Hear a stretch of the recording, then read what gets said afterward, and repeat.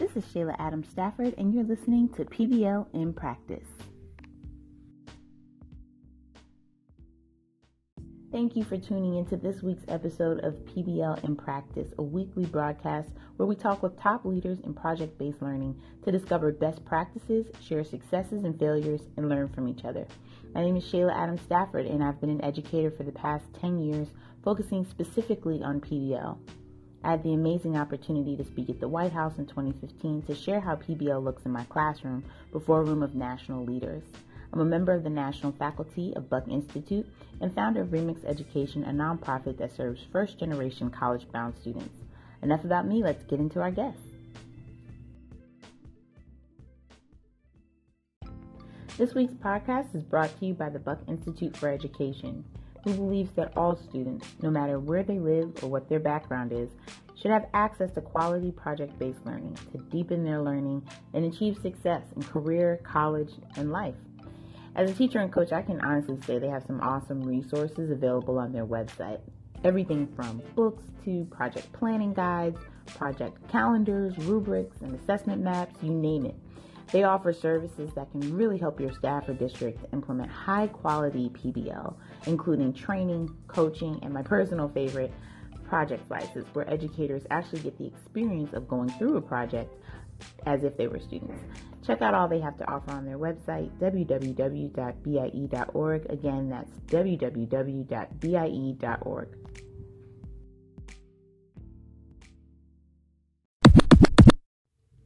Today is our very first Tech Tuesday, and I'm so excited to spend it with George Valenzuela. George has been a computer science educator for the past 14 years.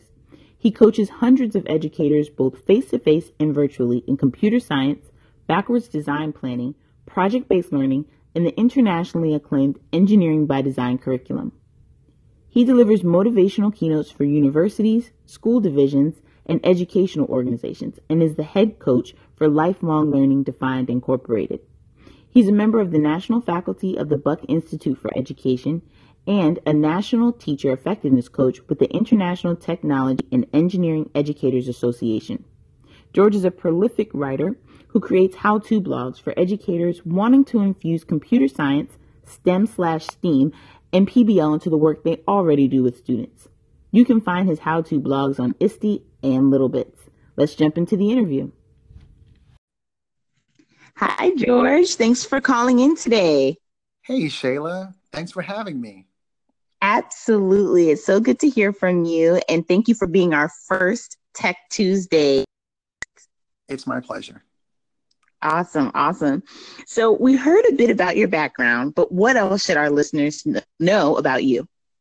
Let me see. What should they know about me? Well, I'm really big on personal wellness, and I listen to a lot of audiobooks by various life coaches. I like Eckhart Tolle, Coach Corey Wayne. Even Kevin Hart has a really good one right now. Wow. I can't make this up. And also Tim Grover, among others. Awesome. Also, can you give us one of the tips from one of these coaches that you learned recently or that you've put into practice? Yeah, definitely. It's not just about being physically or even mentally fit. Your soul also needs nourishment. And so A New Earth by Eckhart Tolle is really, really big on helping with things like meditation, prayer, things like that. And so I start my day each day with that. And so that helps me do my work. Awesome. Man, I feel smarter just listening to you right now talking about Eckhart Tolle. So I guess I need to read this book or listen to it, right? Yeah, it's called The New Earth. Cool. All righty. So George, tell us a little bit about what brought you to project-based learning. Well, let me see. Helping others is very important to me. And in my previous role, I was a curriculum specialist with Richmond City Public Schools. And I was responsible for supporting about 40 teachers in their instructional practices. So I learned PBL so that I can help them improve their work with students. And then at the time, I began doing STEM PBL projects, and I would promote my work on social media. And Shayla, I went crazy. I went on a rampage. And You just got on Twitter and just started tweeting and just oh my, posting. yes, I started posting on Facebook, on Instagram, on Twitter, and I went on this rampage. But at the time, I had no idea that doing this would one day make me a national faculty with BIE, or that Okay. I would become an educational coach and Mm-hmm. support so many other educators all around the country through my writing, webinars, and also workshops. Wow. Wow. So you kind of came into the PBL atmosphere through not only just being a coach in Richmond, but also through like the online network of project-based practitioners on social media. That's awesome. Exactly. That's awesome. So, George, tell us a little bit about what you think is your PBL superpower. I never thought about that, but I think that my superpower would be my ability to really create a low stakes environment, either in my classes or in my workshops, because Mm-hmm. I think it's really important to make students feel that it's okay not to know something, but to be really comfortable saying that they don't. Um, Right. yeah, because I really try to teach and live by this motto. Don't hold students or really anyone in your life accountable for what they don't know. Hold them accountable Mm-hmm. for not wanting to know. It just makes Right. teaching and learning and life a lot easier. Right. Right. And that's really that concept of like someone just literally not knowing something and then someone being like, I don't want to know. I don't even want to learn anything new or try anything new in my class or with my students or just personally. Exactly. Like we have so many kids in our classes that are really lacking foundational academic, but also Mm-hmm. social skills. And so Mm-hmm. I think that a really good teacher or a facilitator would take that into account and meet them where they are and not focus so Yeah. much on them, on what they don't know, but helping them really Right. build those foundational skills. Absolutely. Not focusing on the deficit model, but being Mhm. open to new things that can maybe fill in some of those gaps in learning and understanding. I definitely agree with you on that. Yeah. All right. Jorge. I am so excited to get into Tech Tuesday and hear more about some of the tools you're using. So tell us a bit about the tech tool that you're using currently. And yeah, just give us a little background about it.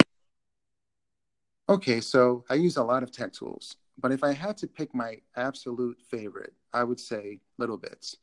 It's really a great tool for helping kids really build a foundation in educational technology. And so I even use them in my workshops and projects, of course. Oh, and at home too. I like to really build a lot. Awesome. Awesome. That's cool.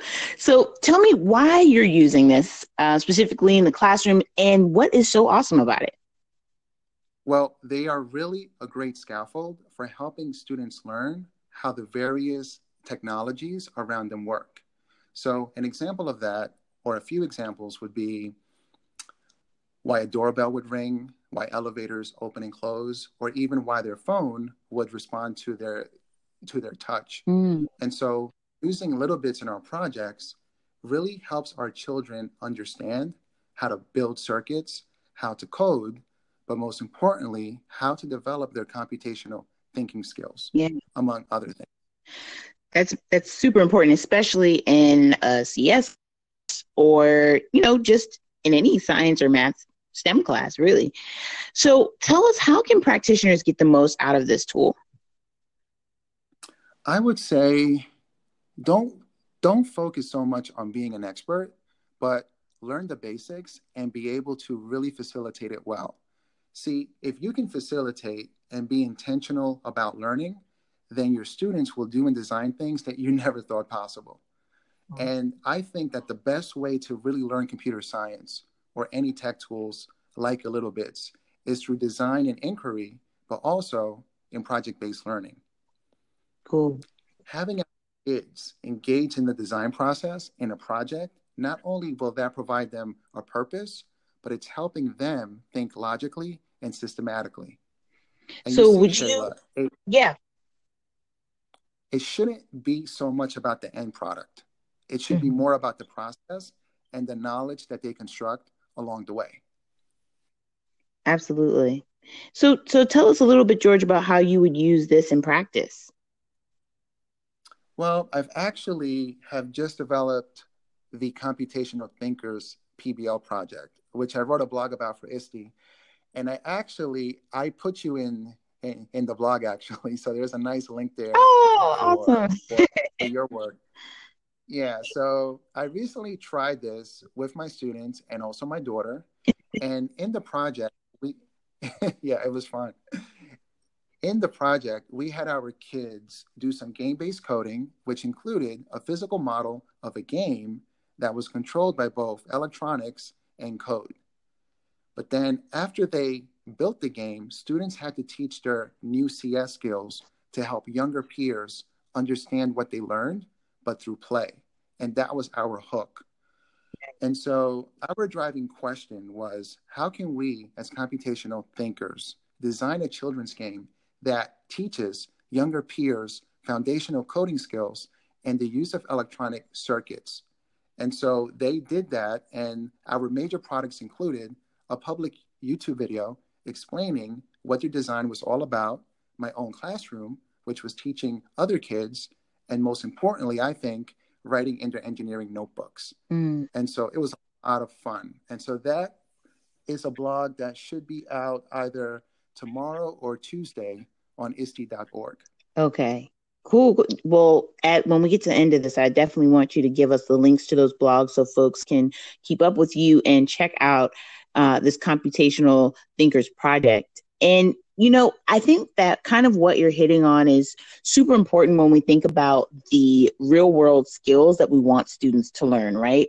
Um, what specific skills do you think students need to learn when it comes to computational thinking? Because really what I hear you saying is that this particular EdTech product really helps develop those specific skills, the EdTech product being Little Bits.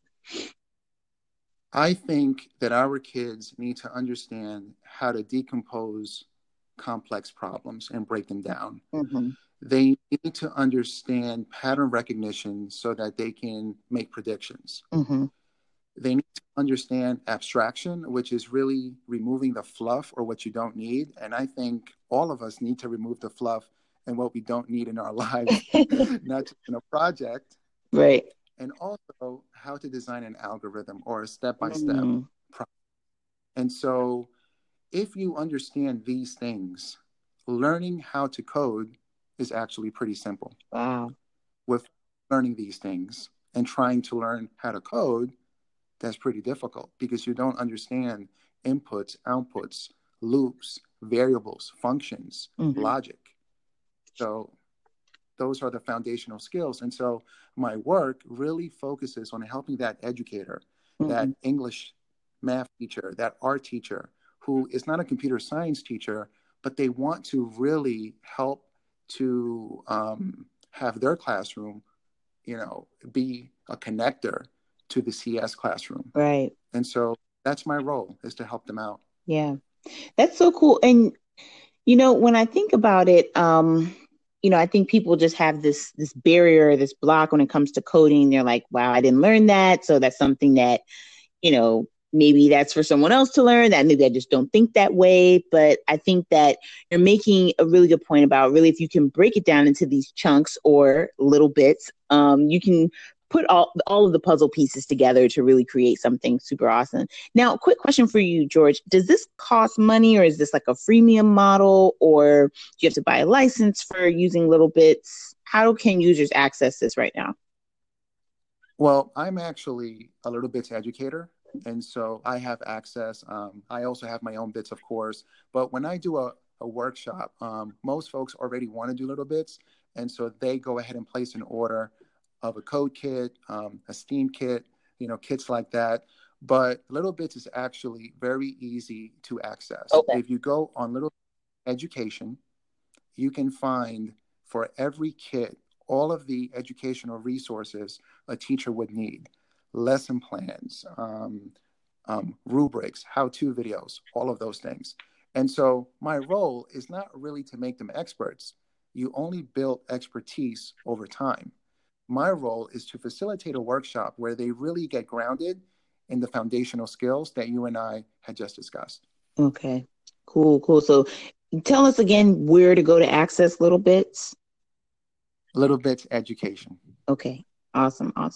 So thank you so much for educating us today about computational thinking skills, also this tech tool that's going to help us with those skills, and just helping us think a little bit more about how do we get kids excited about computer science and game-based coding. This is something that I really want to revisit maybe in a future episode. So again, thank you so much, George, for joining us today. How can we keep up with you? Well, thank you.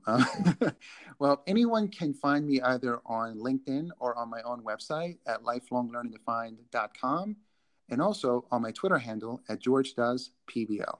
Awesome. So thanks again. I hope you have an awesome week, George. Thank you. And I appreciate it. And until next time, happy PBLing and happy teaching. Awesome. Thank you for tuning in to this week's episode of PBL in Practice. Be sure to download this podcast and subscribe on iTunes and wherever else you get your podcast. This is Shayla Adams Stafford, and I hope you have a great week.